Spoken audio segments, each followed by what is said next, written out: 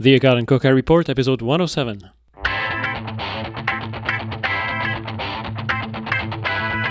Welcome to the Akkad and Coca Report, the podcast dedicated to making sense of healthcare, from policy to economics, from evidence-based medicine to ethics. Join us as Drs. Michelle Akkad and Anish Coca diagnose and treat the latest epidemic of healthcare absurdities. Hello everyone and welcome back to this episode of the Akkad and Coca Report. We have a special guest today. Returning to the show is Dr. John Mandrola, who will need no introduction for many in our audience who know him, but for the few who don't know him, Dr. Mandrola is a cardiac electrophysiologist in Louisville, Kentucky, and a thoughtful writer and commentator on all things medicine. Dr. Mandrola is an early participant in the medical blogosphere, and he built a large and faithful following, first on his own website, drjohnm.org, and subsequently as chief cardiology correspondent for Medscape, where he publishes regular columns and hosts a podcast. He is beloved by many for his heartfelt dedication to medicine and loyal commitment to patient care, and his candid criticism of our healthcare system. John, welcome back to the show. Hey, thanks for having me. It's a real honor to be on twice. It's great to have you. And well, speaking of having you on twice, we've received some complaints from listeners that we handle our guests with kids' gloves. So that we've decided that whenever a guest comes back for the second time, the gloves are off. Okay. So, fair enough. Just a little warning here.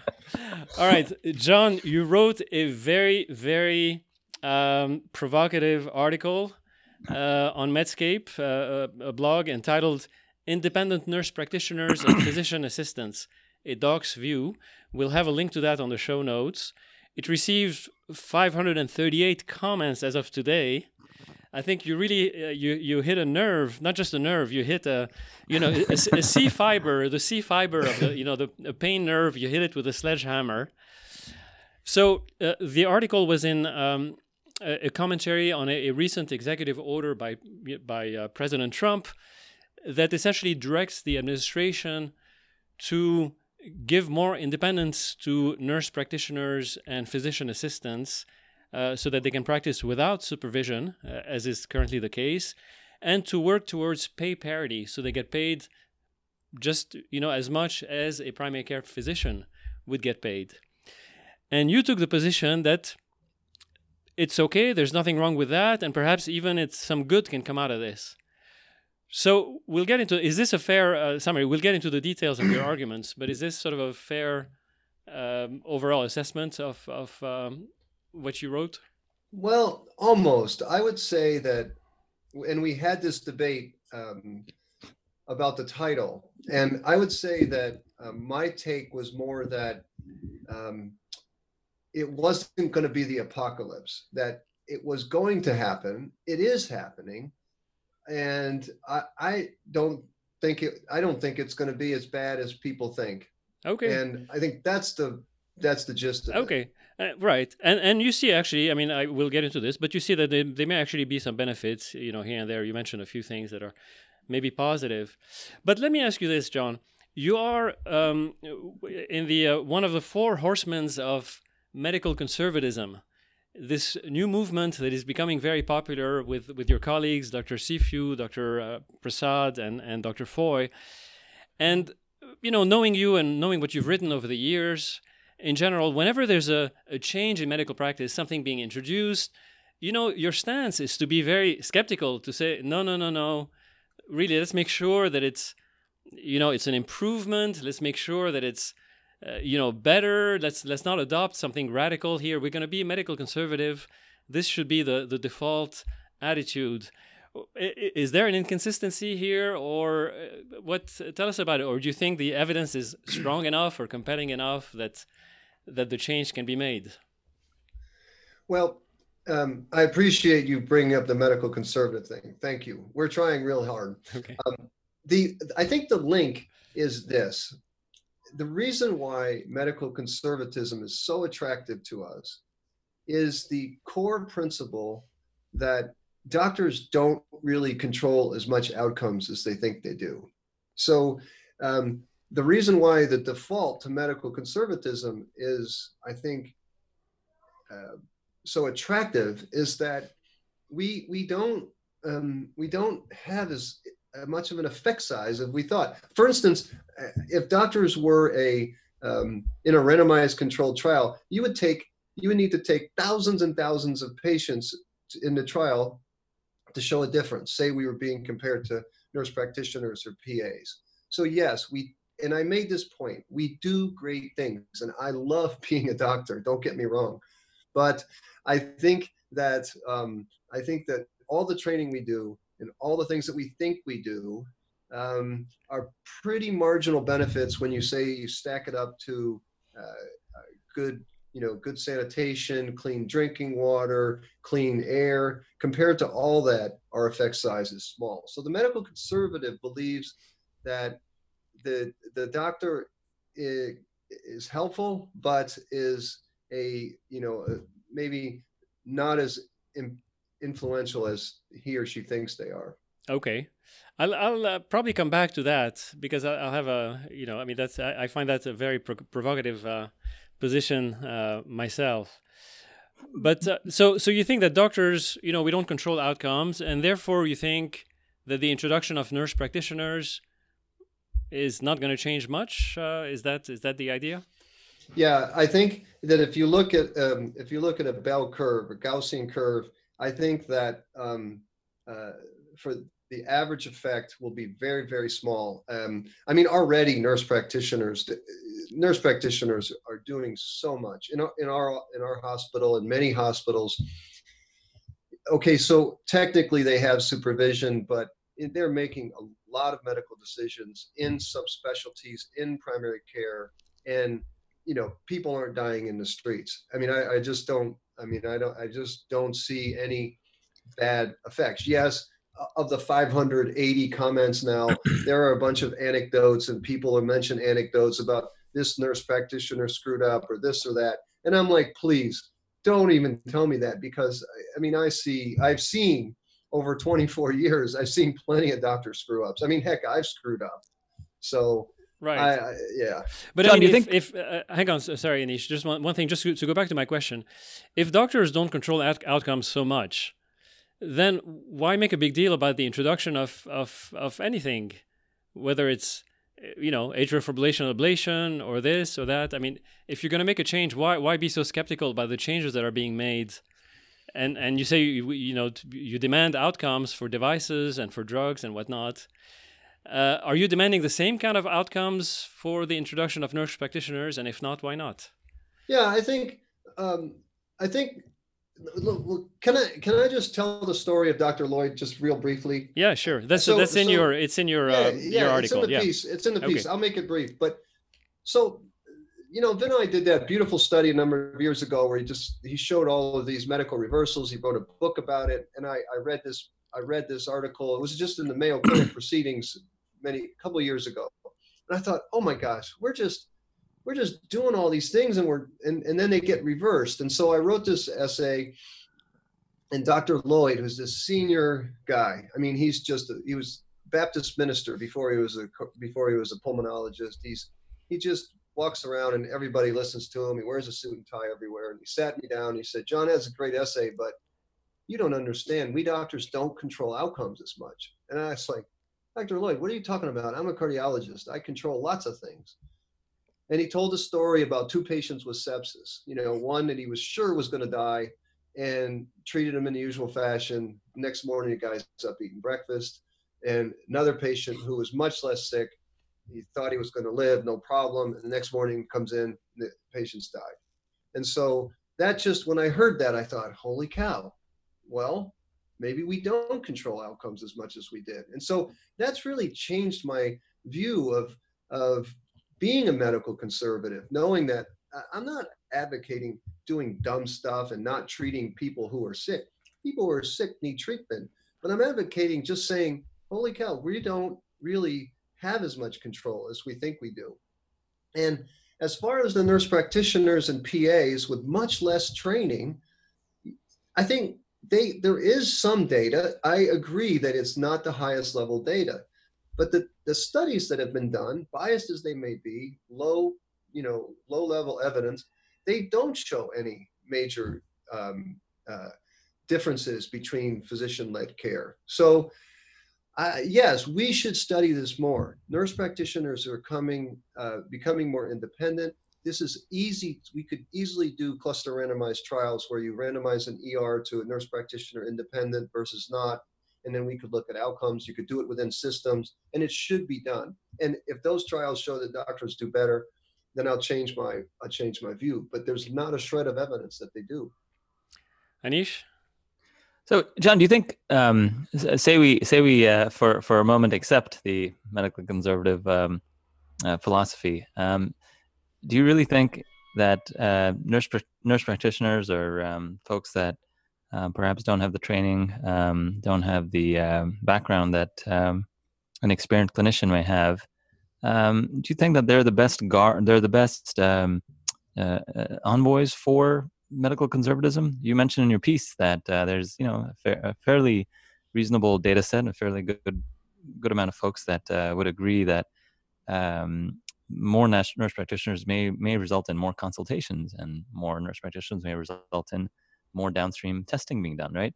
It takes a lot of experience to stop cascades, right? We talk a lot about cascades that get started off with testing that happens, just with the lowly EKG. Who's in a better position to look at an EKG with T-wave inversions inferiorly and say, all right, this person does not need any other testing? Is it a cardiologist, or is it a nurse practitioner who's practicing, again, independently? Not a nurse practitioner that can run over to you and say, hey, take a look at this. What do you think I should do?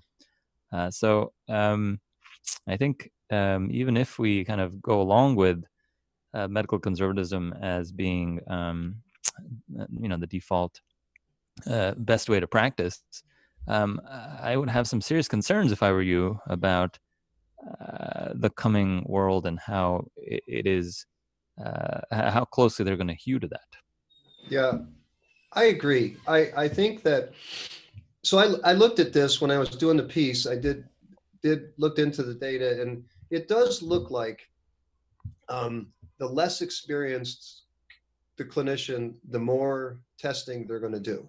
And I mean, that there was a study I cited with interns and residents, and they do more testing, and I think that will be the case as nurse practitioners come on. And I'm not advocating for just throwing an untrained nurse practitioner into the wild. It's really, I think, the best model, and there's not enough words in the piece to describe this, but the best model would be an apprenticeship model. I mean, I work with a nurse practitioner who's been in cardiology for 25 years. She's done devices, she's done heart failure clinic, she's done all of this stuff. I mean, she is an amazing clinician. But, if she tried to go into dermatology, and she could, I mean, she would have no training. So I think the best case scenario, and I think most of the nurse practitioners and PAs would agree, that a period of apprenticeship with an experienced clinician and staying within that field is the best way.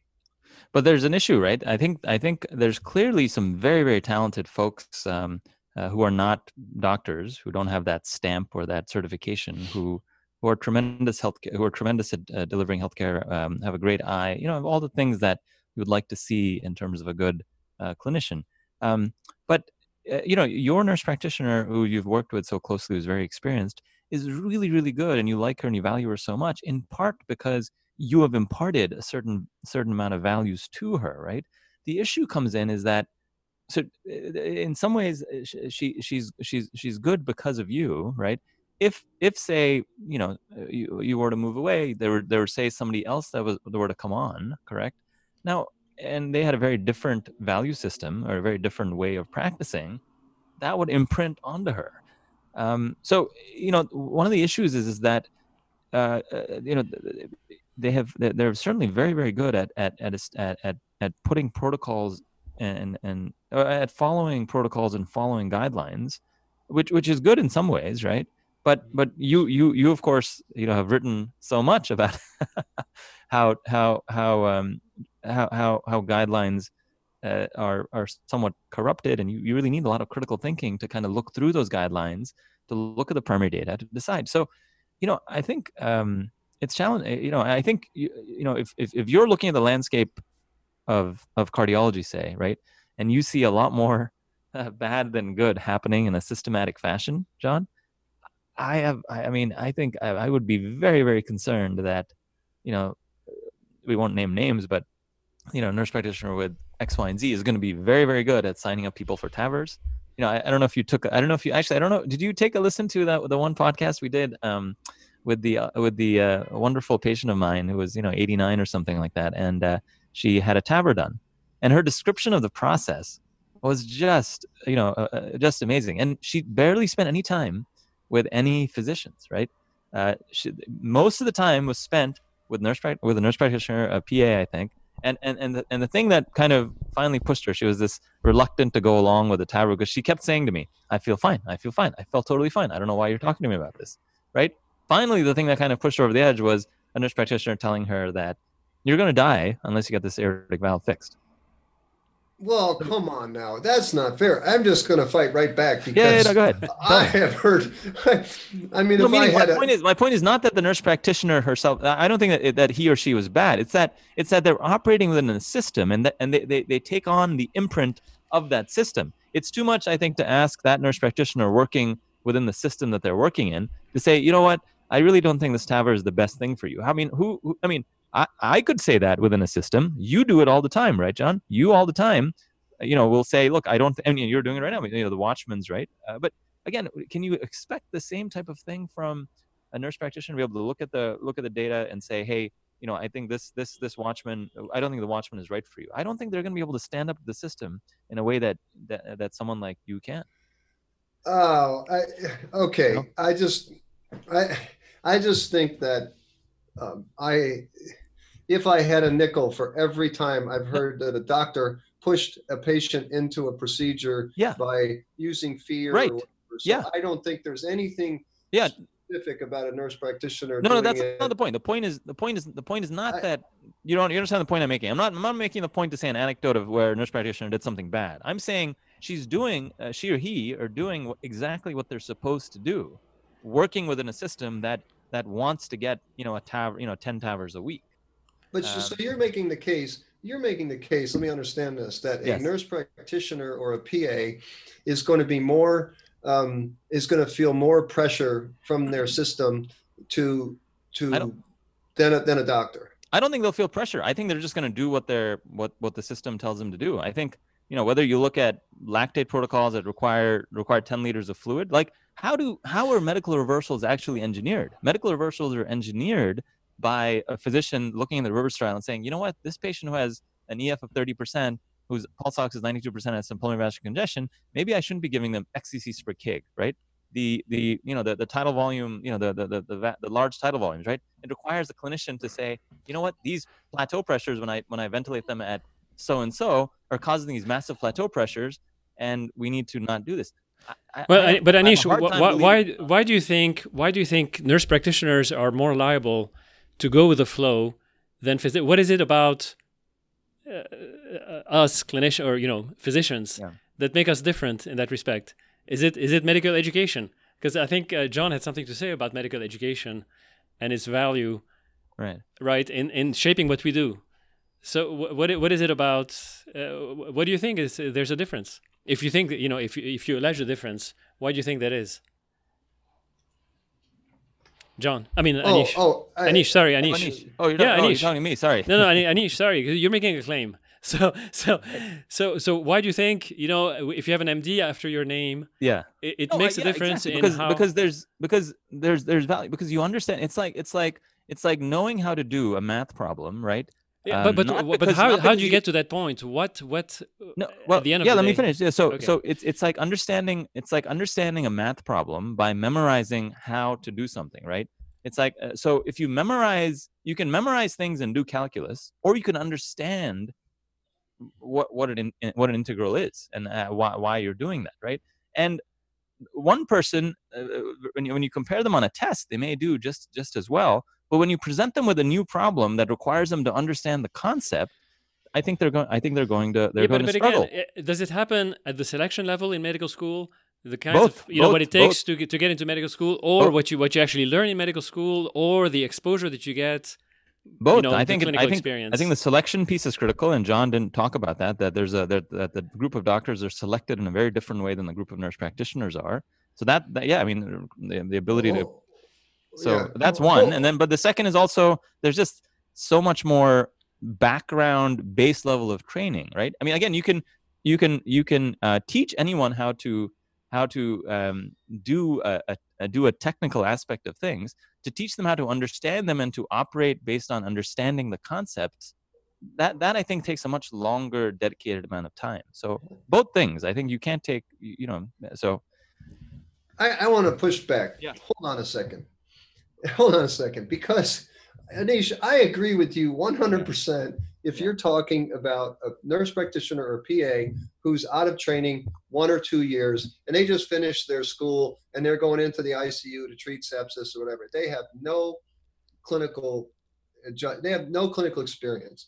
But let's just say someone's been working in an ICU maybe as a nurse before they were a nurse practitioner, and then they go to nurse practitioner school and they're working with an ICU team, pulmonary team, whatever. They've been doing it for 5 or 6 years or whatever. I think it's really crazy that we think that a nurse practitioner or PA who's doing this for 5 years and who has an internet access can't learn what they need to learn to have this judgment, seeing patients every day. Like an electrophysiologist, I go back to my nurse practitioner. She not only follows protocols and understands things, she like kicks my partner and I in the shins and says, "You dumb butts, what are you doing? Why did you do this?" Because, she has experience. So I agree with you if you're talking about a 2 or 3 years of experience, like just out of school, like an intern or resident. But some of these nurse practitioners who stay in this field with the ability to do medical education, if they're motivated and they want to read and they want to learn, they're no different than anybody who went through medical school or residency. That's crazy. I think that 2020, people can educate themselves to be amazing clinicians. Okay, but let's be clear, John. The executive order would allow, as far as I can understand, a pathway where a nurse comes out of one of the, diploma mills, and I think there are, thousands of online diploma mills now, right? Get a degree as an NP or a PA or whatnot, and I don't think the government is putting any provisions that they should be under the supervision of seasoned clinicians. I may be wrong, but I don't see that. And I didn't see that in your piece that much. I mean, I think this is something that you're introducing. You say a little bit of a caveat. You say, well, they need to be sort of trained under competent clinicians for a period of time and that sort of thing. But I think that's fine. I mean, I think that's a defensible position. But I just want to make clear that we understand things correctly. Is the executive orders...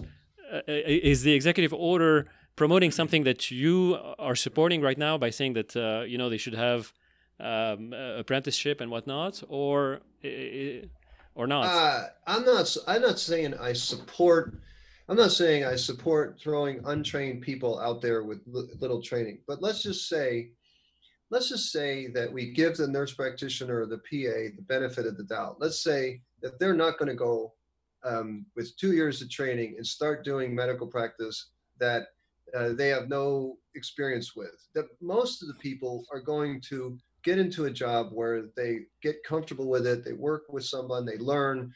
And I really don't think it's fair to think that most of these people are just going to want to just go willy-nilly out there. But then I want you to circle back, Michelle, because I want to circle back and say, even if they did, okay, even if they did, do you think that there would still be an apocalyptic type effect if untrained people started treating people? And I really, really wonder in 2020, with all the backup and the fail-safe mechanisms, if that would happen.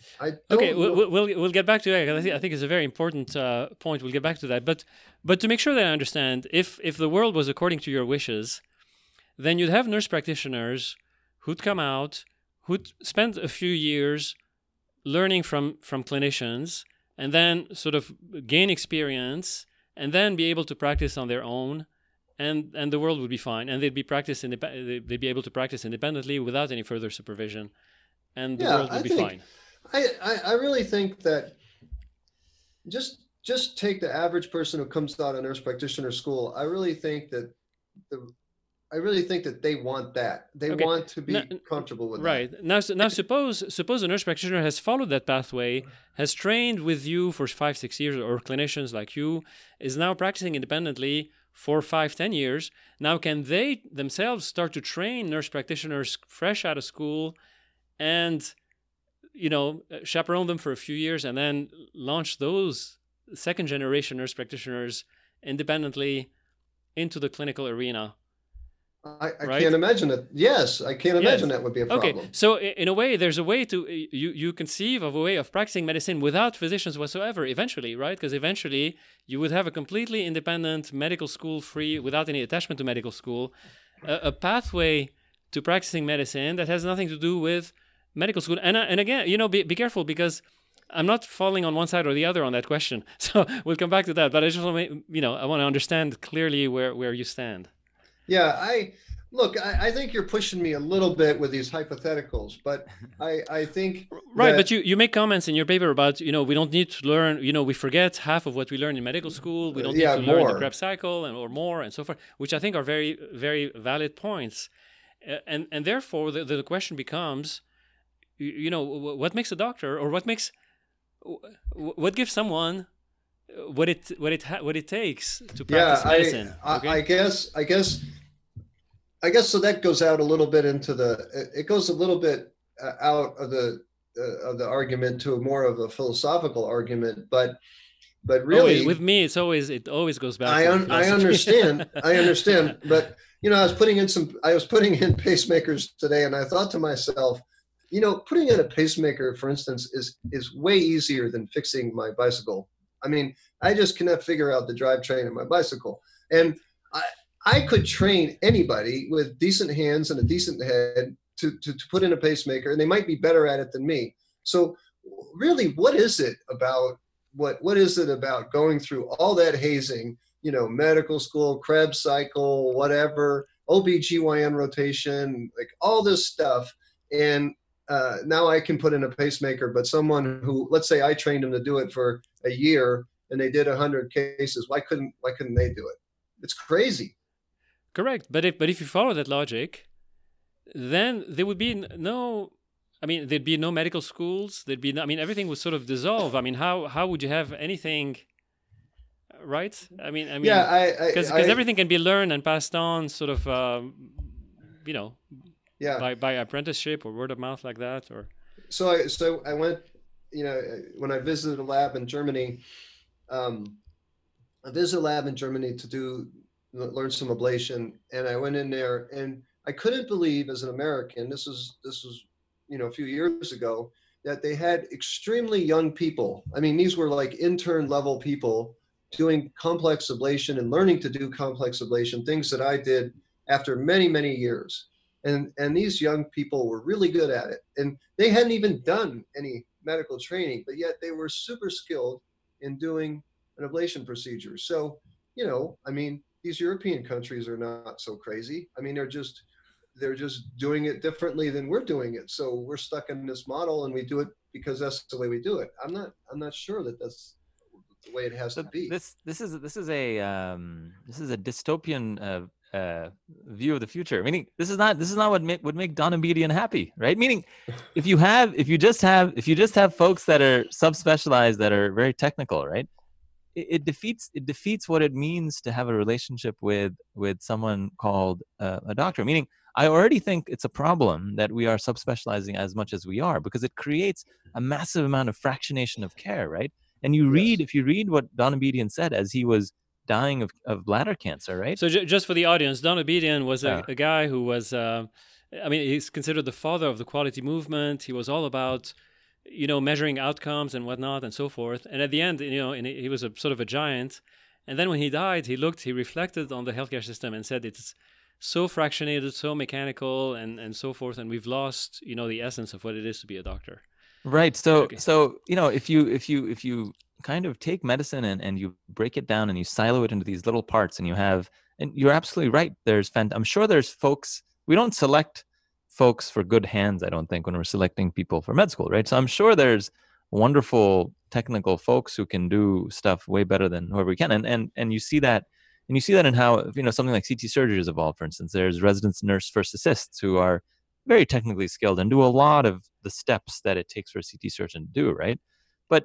But there's certainly something to be said about having having that relationship with the patient over a long period of time, and making these decisions with them, and kind of holding their hands, if not literally but figuratively, through that whole process. If you break it down to a very what you're talking about, the reason I said it's dystopian is because then it becomes very technical. You have a guy who just puts in pacemakers all the time, and that person, that whoever that person is not going to be able to figure out whether or not the patient should get the pacemaker or not. You know what I'm saying? I completely agree. I completely agree with that. And I think one of the reasons why I love electrophysiology so much is that on one day we're in the lab, messing around with these complex systems and mapping systems and devices, and it's just extremely technical.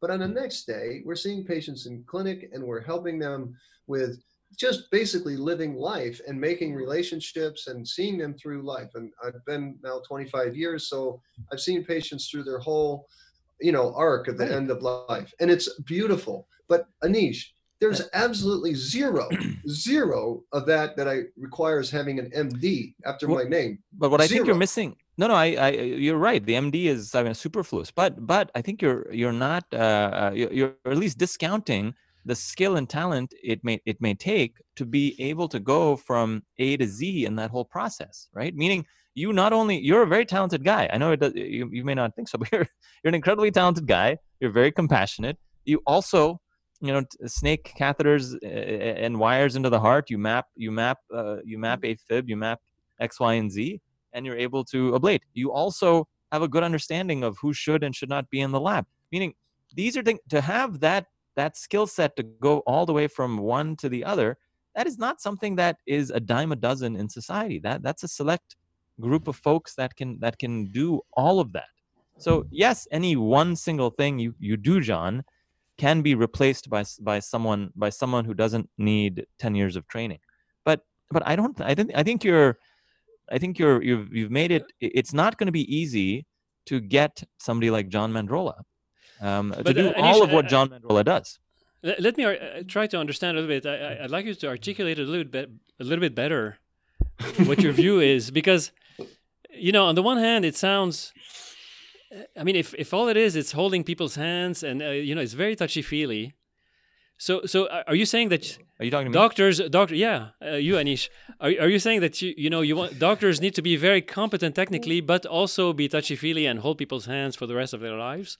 Oh yeah, absolutely. That's what we've kind of lost by having folks that are PVC ablation experts, right? Like, they see a PVC and automatically it's like, well, what's the the site of origin. I can tell you that there are lots of patients who would say, I don't care about the touchy feeliness. I want the guy who can, fix my heart or fix my liver or fix whatever it is. I want somebody who's really super competent.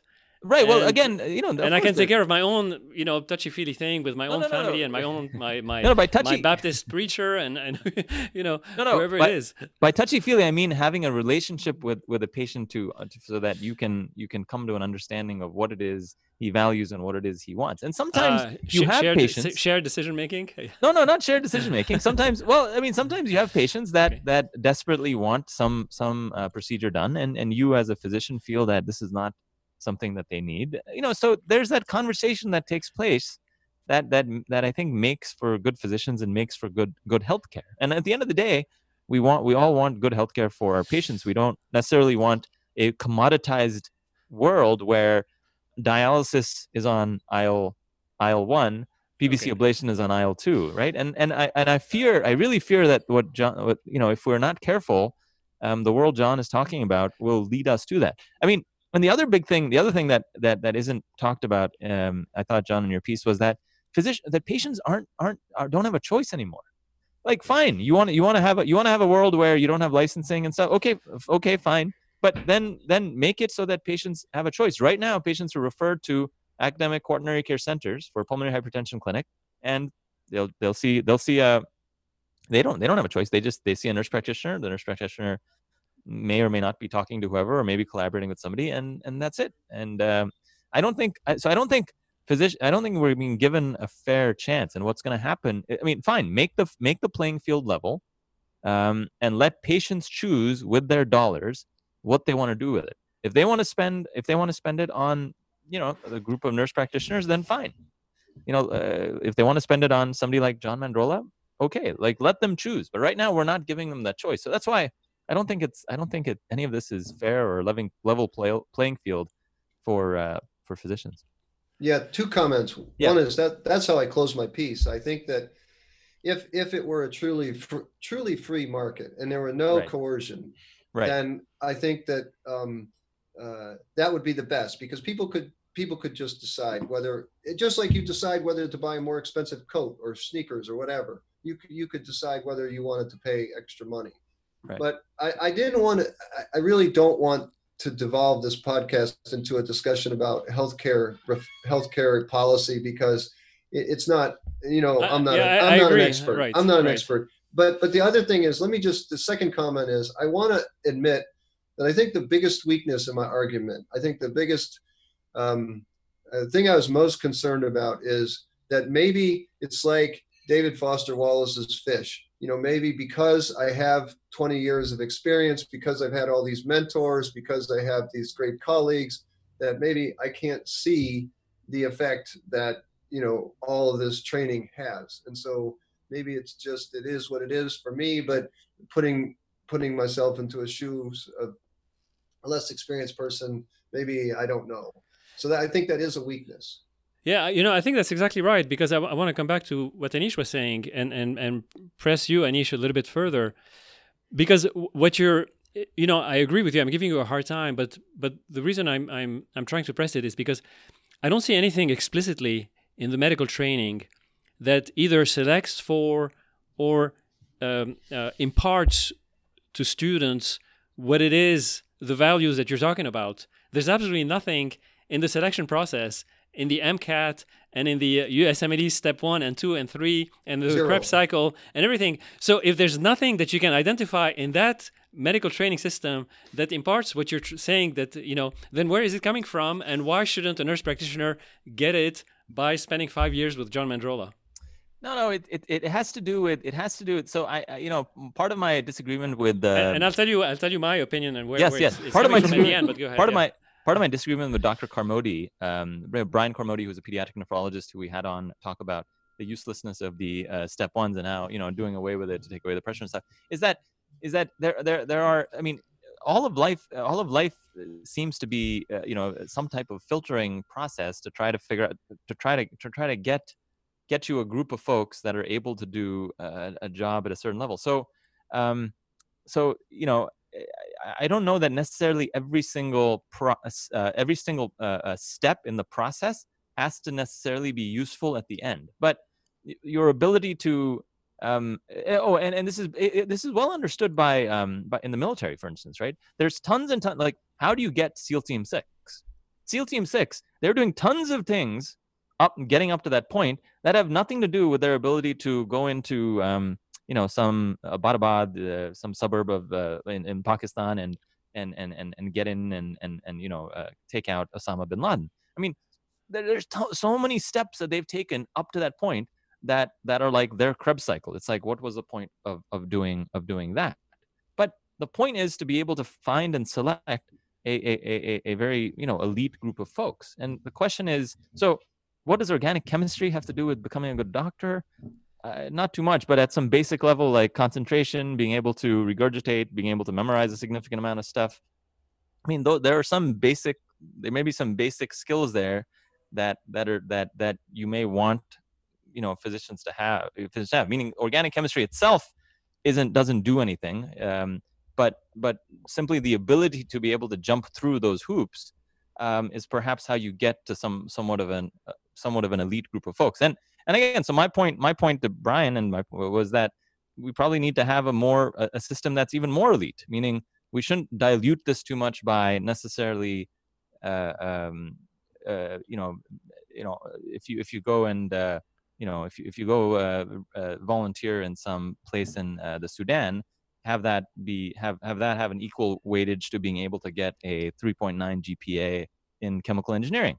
I mean, there's different skills there. Now, whether or not that 3.9 GPA in chemical engineering has anything to do with being a fantastic doctor, that's a whole different thing. But basically, if you're able to get a 3.9 GPA, then you may have some level of intellectual heft, so that when you see something coming down the line that is a current practice that you want to reverse, you may have some ability to do that. It's a very long-winded answer, and I apologize. But my point is, you don't need all those steps in the process. They don't have to add up to something. But your ability to jump over that hoop does suggest something.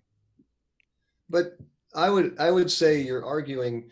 I understand. Obviously, it's a completely plausible argument, but you're arguing with absolutely no evidence that it's just the way we do it. It's just it's like diltiazem drips. I mean, we just do it. I mean, it's crazy. So I don't know what you think about this, but let me just throw it out there. I mean, this is 2020. I mean, we had to memorize stuff back then because there was no really way to go to the library. You had to know the long QT syndromes. Now I've got this smartphone. I can just look it up. Pretty soon, ECGs maybe not a good example. I love ECGs. I think it's a great, I love, it's why I went into cardiology. But I make no mistake, there's going to be a computer that's going to be able to read EKGs better than us, for sure, pretty soon. And why can't, I read a study that you can train yourself to do point of care ultrasound. We have all these tools that make the things that we spent so much time learning easier. And everything is easier now. So that argument, I understand the SEAL Team 6 thing, but I think that we have 2020 is different than it was in, say, the 1970s, 1980s. I think it's so clear that I think it would be unethical to randomize a patient to a NP only ER. Oh yeah, but I mean, we have colleagues who thinks it's unethical to randomize Impella versus no Impella. So that's not far-fetched. Right. But I'm going to come to Anish's defense, to my co-host's defense, because I think so. I'm going to try to articulate what he's aiming for a little bit better, but I'm going to preface that by actually countering the philosophy of medical conservatism the way you've articulated it, because the way you've articulated it, it all centers about outcomes, and I don't see that the role of the doctor is to be an outcomes optimizer, right? And I don't think you do either, by the way. So I think you're a fake medical conservative because I think you're a better doctor than you are, than you claim you be. So I don't think you are. I don't think it's impossible for you to go into a room and to tell to your patient to their face, I'm an outcomes optimizer, which means at the end of the day, it doesn't really matter what happens to you so long as overall there's net benefit and net benefit outweighs net harm. This is not medicine. Medicine has nothing to do with outcomes. Outcomes is sort of a surrogate. Even hard outcomes are surrogates, right? So all this focus on outcomes, I think, is misplaced. So there's something to medicine. Ivan Illich would agree. Right. There's something to medicine that is beyond that, that has to do with what Anish was talking about, which I think it's a certain commitment,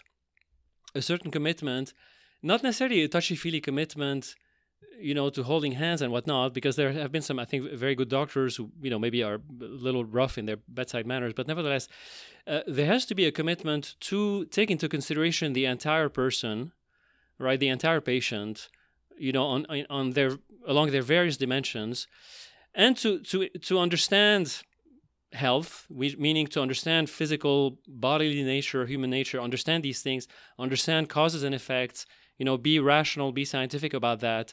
All of this is sort of a body of knowledge and a commitment, right? So it's the combination of the body of knowledge and the commitment, which constitutes, the ideals of modern medicine.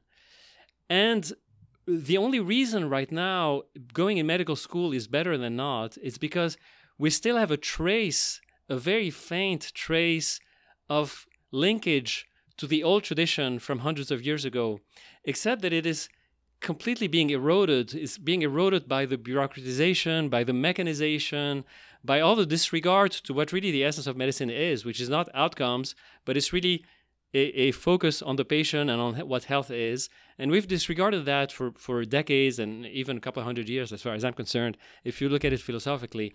But nevertheless, there's still sort of a tradition that is still being passed on in a way that we can't really articulate, but it's there. It's sort of, implicit and whatnot. And it's enough that I, with Anish, would refuse to randomize my patients to an ER that is manned by a nurse practitioner and not by a doctor. So that's what I would say. Yeah, perhaps I don't want to discount that. I mean, not every day, but many days I look back on the people who mentored me through Indiana, and I have a couple colleagues from Indiana. We call it like the Indiana Mafia. But I mean, we go back to the old teachers that we had and the care that they took to see us through, to see these things, and we have that. And so I think it's beautiful, it's true. But the question is whether it's necessary to change outcomes, not just outcomes like